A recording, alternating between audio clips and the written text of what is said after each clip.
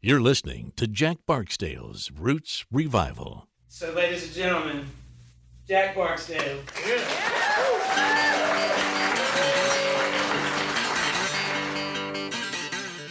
Hey everybody, my name's Jack Barksdale. Welcome to another episode of Jack Barksdale's Roots Revival.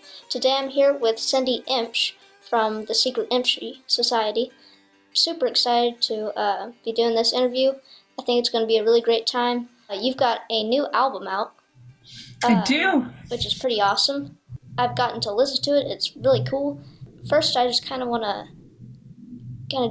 get to know you and your music. So, one thing that I feel like is always important to ask first is, how you got started into music and into this whole, musical lifestyle. Oh, absolutely.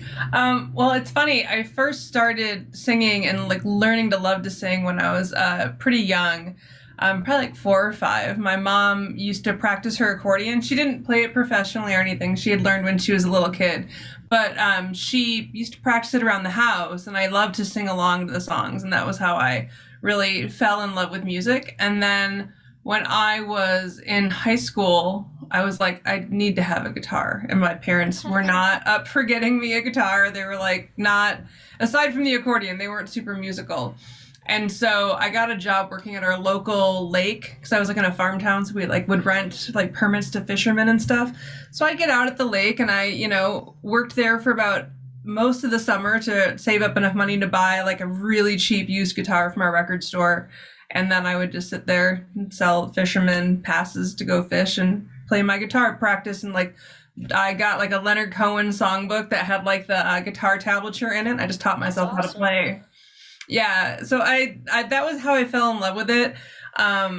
Before I was really a performing musician, I was more of a performance poet. And I was like, oh, I wish I had a band, but I never followed through on it. And then one night, a friend of mine was like, let's make a band. And so within a couple of 2 weeks, I had 2 bands because they were doing different kinds of music. One was old-timey accordion music, and one was guitar-based country music. And I was like, this is the best thing ever. Now I have 2 bands.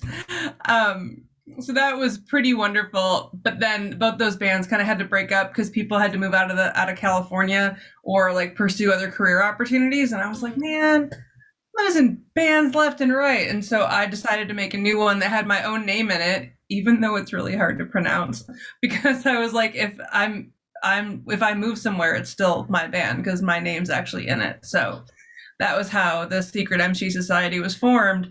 And that was part of why I called it a secret society, because sometimes band members have to change even when you're on tour from city to city because of people's family or job needs. Not everyone can hit the road all the time. Yeah. And so I was like, sometimes it's even a secret to me who's going to be on stage, but it's my secret society, so it's all going to work.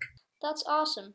How was it, because you play both guitar and accordion, and how is it, because accordion isn't a very typical instrument or first instrument even. So what was that kind of like going around in the music scene? It was remarkable, actually. I started playing accordion, I want to say it was in 2005, and there was this really interesting sort of roots revival going on where all these people were like, you play accordion, come do the show. That was all it took. They were just like, oh, we're so excited. And then this woman, Renee De La Prade, who plays in a lot of different bands and is an accordionist, had made an accordion babes calendar, because you don't see as many female accordions as men. So, and that's still going strong, but I was in that a couple of times, and it's just people were like, oh, accordions. And they were so excited all the time. And then the thing they don't tell you about accordions that you can kind of infer is that they're pretty heavy.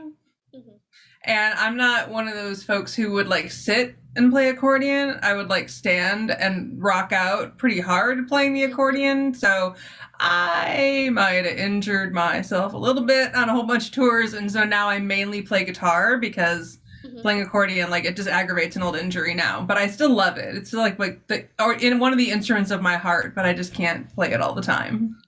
That's crazy. So you have this band, the Secret Imshi Society, but you've had you've been in tons of different bands and projects. What has been kind of your musical journey from different bands, touring with different people, from kind of your early days to like today?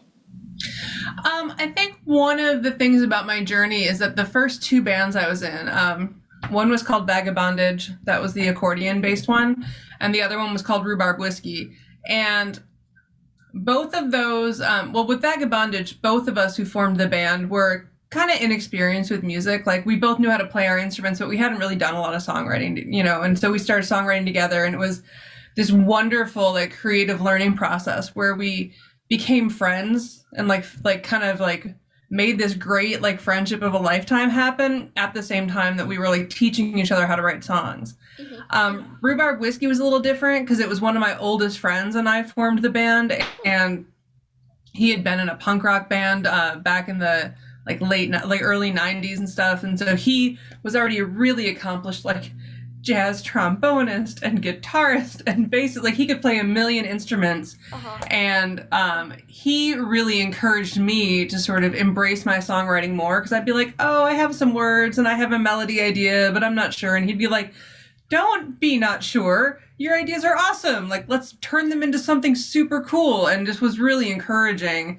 And so when when both of those bands went away, and then some of the other ones that I had been in along the road like had their time, once I was ready to start the Secret Emcee Society, which really started, and I would say in like 2015, I think, I really own my songwriting process. And while I love feedback from the band and I want to make the arrangement of the song a collaborative process, I definitely I'm not afraid to have an opinion.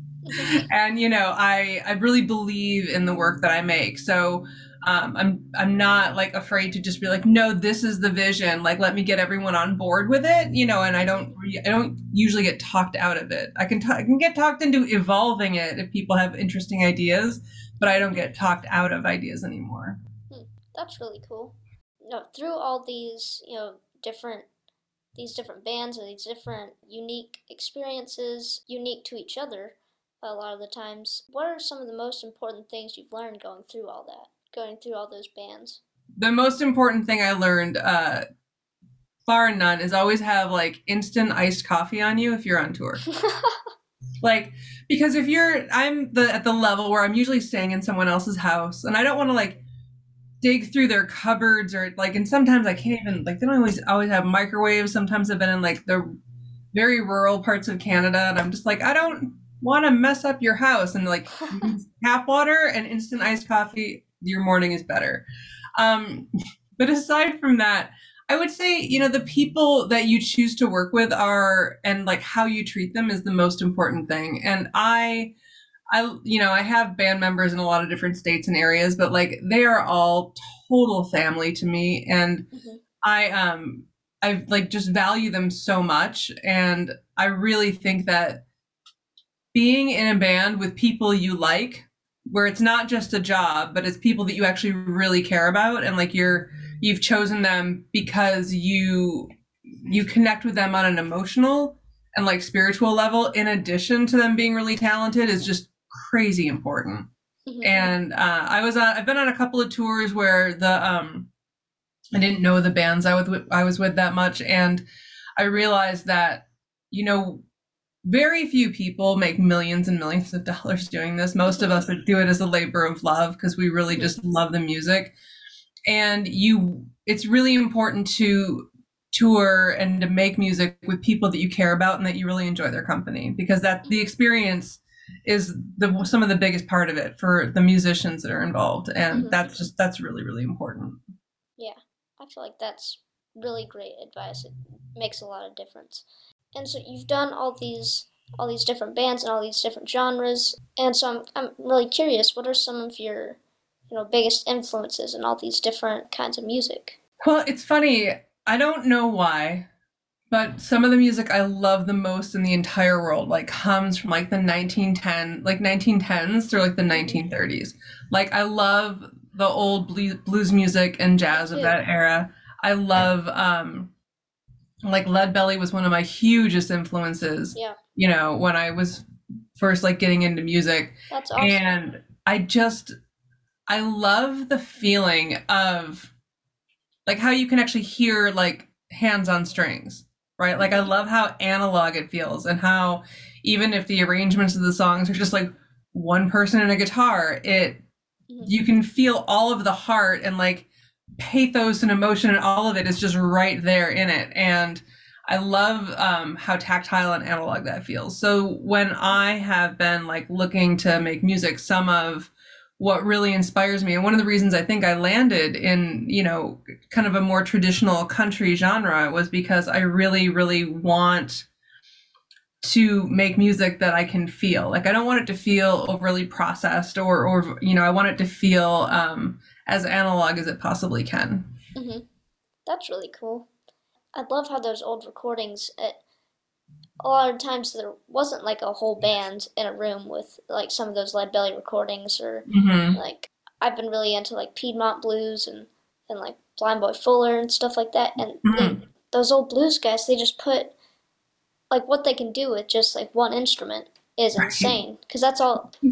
Yeah, because like you had to perform by yourself a lot of the times, and so I mean the phrase "necessity is the mother of invention." It's perfect. Absolutely. So that's really interesting. I'm also really curious, and not just like the musical aspect of it, but also in like your songwriting. So what are some of your songwriting influences, and maybe some things that you're really proud of that you've done in songwriting, or maybe some cool like co-write, something like that? So some of my songwriting influences, I really came to music as someone who loves both literature and music. So definitely some of the songwriting is like Leonard Cohen and Tom Waits were a huge influence, like Patti Smith also. But then also like the poetry of like Gwendolyn Brooks, and some of the fiction of Langston Hughes, and Hayden Carruth was also, and Lee Young Lee. Those poets were also like this huge influence in the way that they would write poetry, but it would be so lyrical that it would have that same kind of emotional impact where you feel like you're in the moment with the writer, the same way you do with a song. Yeah. And so when I was, and then when I read even fiction, or when I watch a film, things like that, there are moments where I'm like, oh my God, you perfectly, like you captured it. Like, I feel like I can like smell the air and like feel the same breeze you're feeling. And to me, like that's part of what makes a really good song, is if I can bring the listener into the same moment with me. So like if I'm walking around in the world and something kind of magical feels like it happens, I'll often like stop and make a note about it, because that's the kind of stuff that I want to make a song that I can bring someone into that moment, because it was like this unique moment of like beauty or magic. And I'm like, I want you to know how this feels too. Like I want to share this with you. And like that's the place I'm coming from, because I think that in as much as we're all, unique people, and we all have our own story, and we all have our own experiences in the world, we're also all human. And so there's so many universal truths that we all experience. We just experience them in different ways. And so that's always part of something that I'm trying to get to, is to like, even though this is my specific time, like come in here with me, hang out, like we can feel it together. And that's, that's always really what I'm striving for. That's really interesting. That's really cool. And you have this new album out, and it's really cool. It's right there. Yeah, that's awesome. What's kind of, the backstory of this album, how you got the songs together? What's kind of the story of the album? So the album was originally going to be called The Right Kind of Trouble. And it was because it was before John Lewis had passed away, and people were, quoting his like "make good trouble" quote all the time. But it was really just about like wanting to make an album that was about the way when people kind of get together and get rowdy with their friends, like, you have a great time together, and you might be troublemakers, but you're not really doing anything like wrong. You're just having fun. And then after John Lewis passed away and people were using his good trouble quote all the time, I was like, well, I don't want to kind of appropriate that. That feels really not okay. then it also inspired me to think about ways I could make the album more socially conscious, or kind of get some of my own politics that are more about like bringing people together and changing the world to, you know, in a good way, to like give equality to lots of people. I was like, oh, maybe I'm not going to use that title, but this can inspire me to do a thing. And then I was like, well, then what am I going to call it? Because I've been thinking Right Kind of Trouble for like 5 years for the album title. And then I decided, because of the pandemic, my friend had a cabin up in Gold Country in California. And so while we were up there recording, I was, you know, tweeting out things about recording like you do. And then I was like, Gold Country, country gold. And I thought it was hilarious. Thought it was funny the whole weekend long. And by the time the weekend was over, I was like, wait a minute. That's an album title. That's not just like a dorky tweet that I'm sending after, you know, like too many hours of recording and feeling slap happy. So that's where the name of the album came from. But all of the songs that I wrote on it were written during the pandemic and like during the shutdown. And a lot of them are about not just the isolation that we had, but also like the surreal experiences of like the only way you could connect to people was over screens. Mm-hmm. But like how sometimes, even though that seems really distancing or alienating, like humans are super adaptable. Like that became the way that we could all like bond and like be connected to each other. Mm-hmm. And in a lot of ways, it actually made me a lot more connected to some of my friends who live in Canada, like way far away from me, because we were talking on Zoom twice a week, every week, like for hours to be connected. And when we were normally not in a shutdown, we're all out on tour, we're all out doing lots of things. And so it would be like, oh, like a text once every 2 weeks. And now we're like spending 4 hours a week together.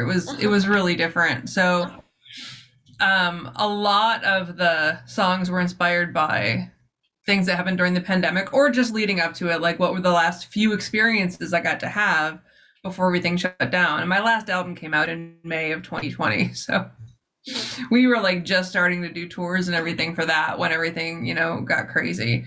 The other thing though that happened with the record is that because I had time, I was listening to all my friends' songs that like some of them were like waking up from like dreams with like songs fully formed and putting them on Facebook and stuff like that. And I got to hear all these great songs that hadn't been recorded anywhere yet, except like kind of in the moment on social media.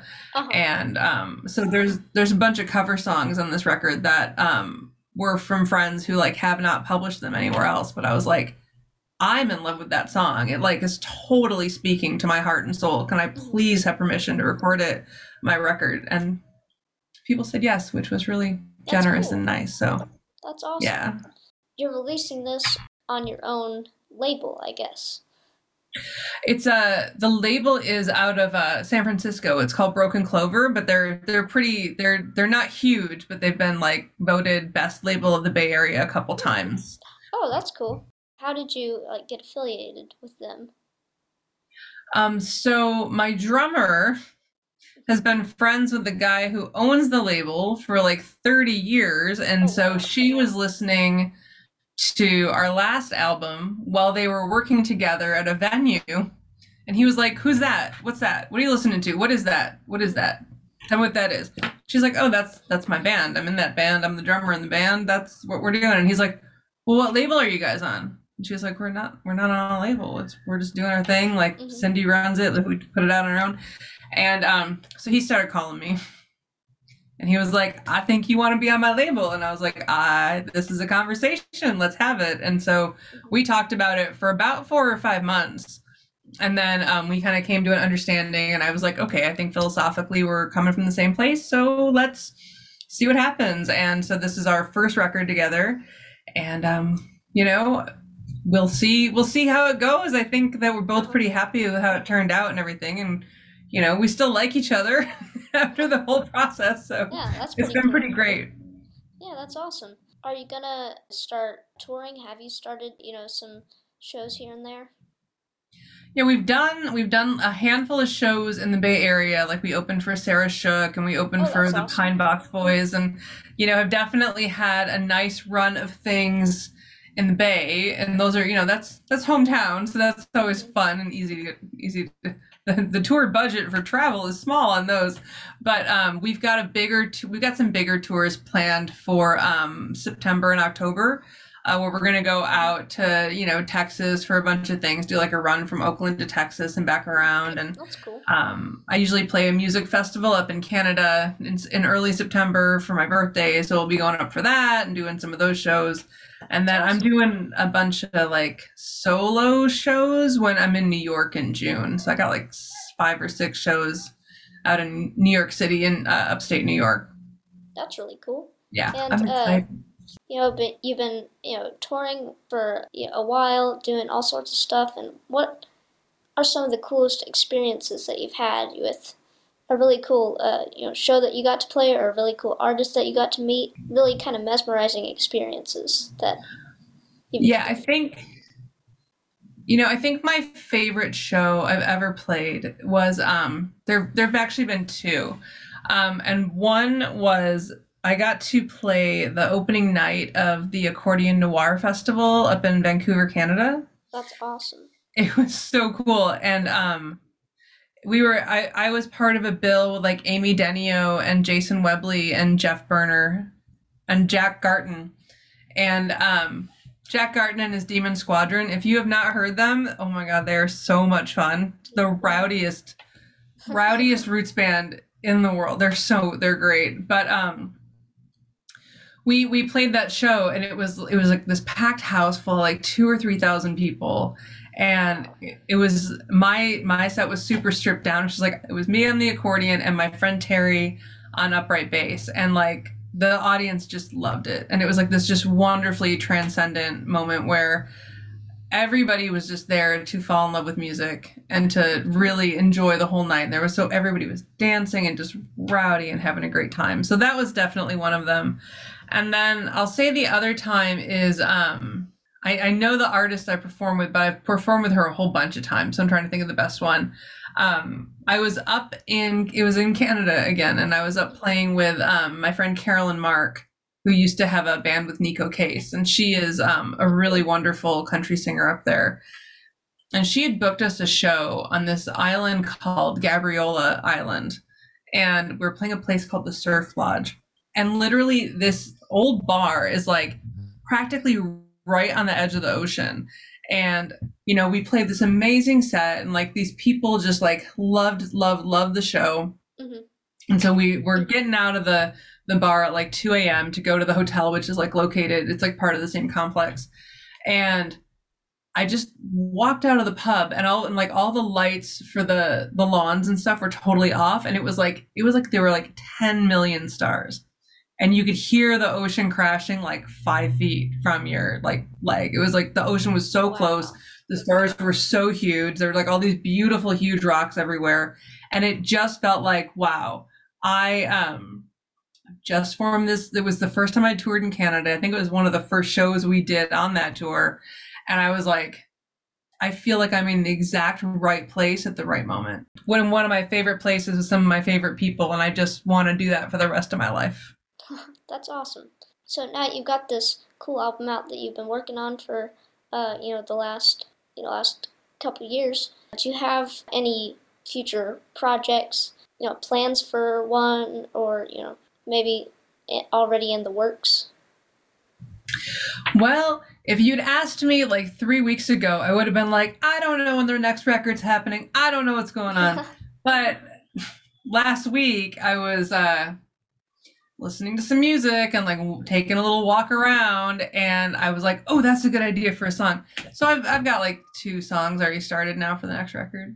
That's awesome. I don't know what's going to happen, but yeah, just like I use the phone's voice memo, and like I keep some paper in my pocket all the time. And I was just like, oh, hold on, that's a good line. I don't know how I thought of that. Oh wait, that's a good one too. And so we'll see what happens. I'm sure there's another record in me somewhere, so that'll just be a little bit down the road, but it's definitely coming. That's awesome. Yeah, and now that things are starting to open back up again, and some shows are starting to, some festivals are starting to open back up, I think. Are there any do you have any goals that you'd really like to achieve in the near future? Oh, I was just saying, I think everyone wants to open for Willie Nelson someday. So that's definitely that's one of the bucket list items. Other than that, I think that I definitely would love to play like the Outlaw Cruise festival that happens. There's a Fresh Grass Festival that's part of what the magazine No Depression puts together. Hardly Strictly Bluegrass is like this wonderful country adjacent, festival that happens out here in the Bay Area that I would just be super honored to be a part of because it's such a great organization. I just really am excited about getting out and playing with people and like making those connections and like getting like inspiring each other. Like that's the part I just can't wait for. You just seem really like so enthusiastic about music. It just seems like something that you just love so much, and not everyone has that. You talk to some people and they get kind of bitter, But I always love when people are just so happy to do it. And has it always been that way? Like ever since you were a kid? Yeah, it has. I think that there is nothing more beautiful in the world than the art that people make to translate their experience back to other people. So whether it's film or literature or sound like music of any kind, or painting, sculpture, like I just find that humans are so fascinating and unique, and how much we want to share things we love with each other. And my whole goal as a person in the world for so far, and I'm assuming for the rest of my life, I don't think anything crazy is going to change, is that I want to help connect people with beautiful things, whether I wrote them, whether my friends created them, whether I just managed to find them randomly out in the world. Like, I think that the world can only be a better place if we all know about more things that are beautiful. And I find that music especially is a way that people who disagree in other ways in the world can still find ways to come together and to care about each other and have empathy for one another. And I make music that for me is for all people. Like, it's not unique to any one set of people. Like, I intend that it's for any audience, whether like we agree with each other or not, because I just want to share moments of beauty with people. And that's when when I'm having bad days or hard times or wonderful times, like music has always been like the friend in the back of my pocket that I'm spending that time with. Like, it's always been what helps make every moment of my life better. And so I don't foresee ever not wanting to be this enthusiastic about it, because it's given me so much joy over time. Like, everyone should love music. It's just it's our job to enjoy things that are wonderful. That's amazing.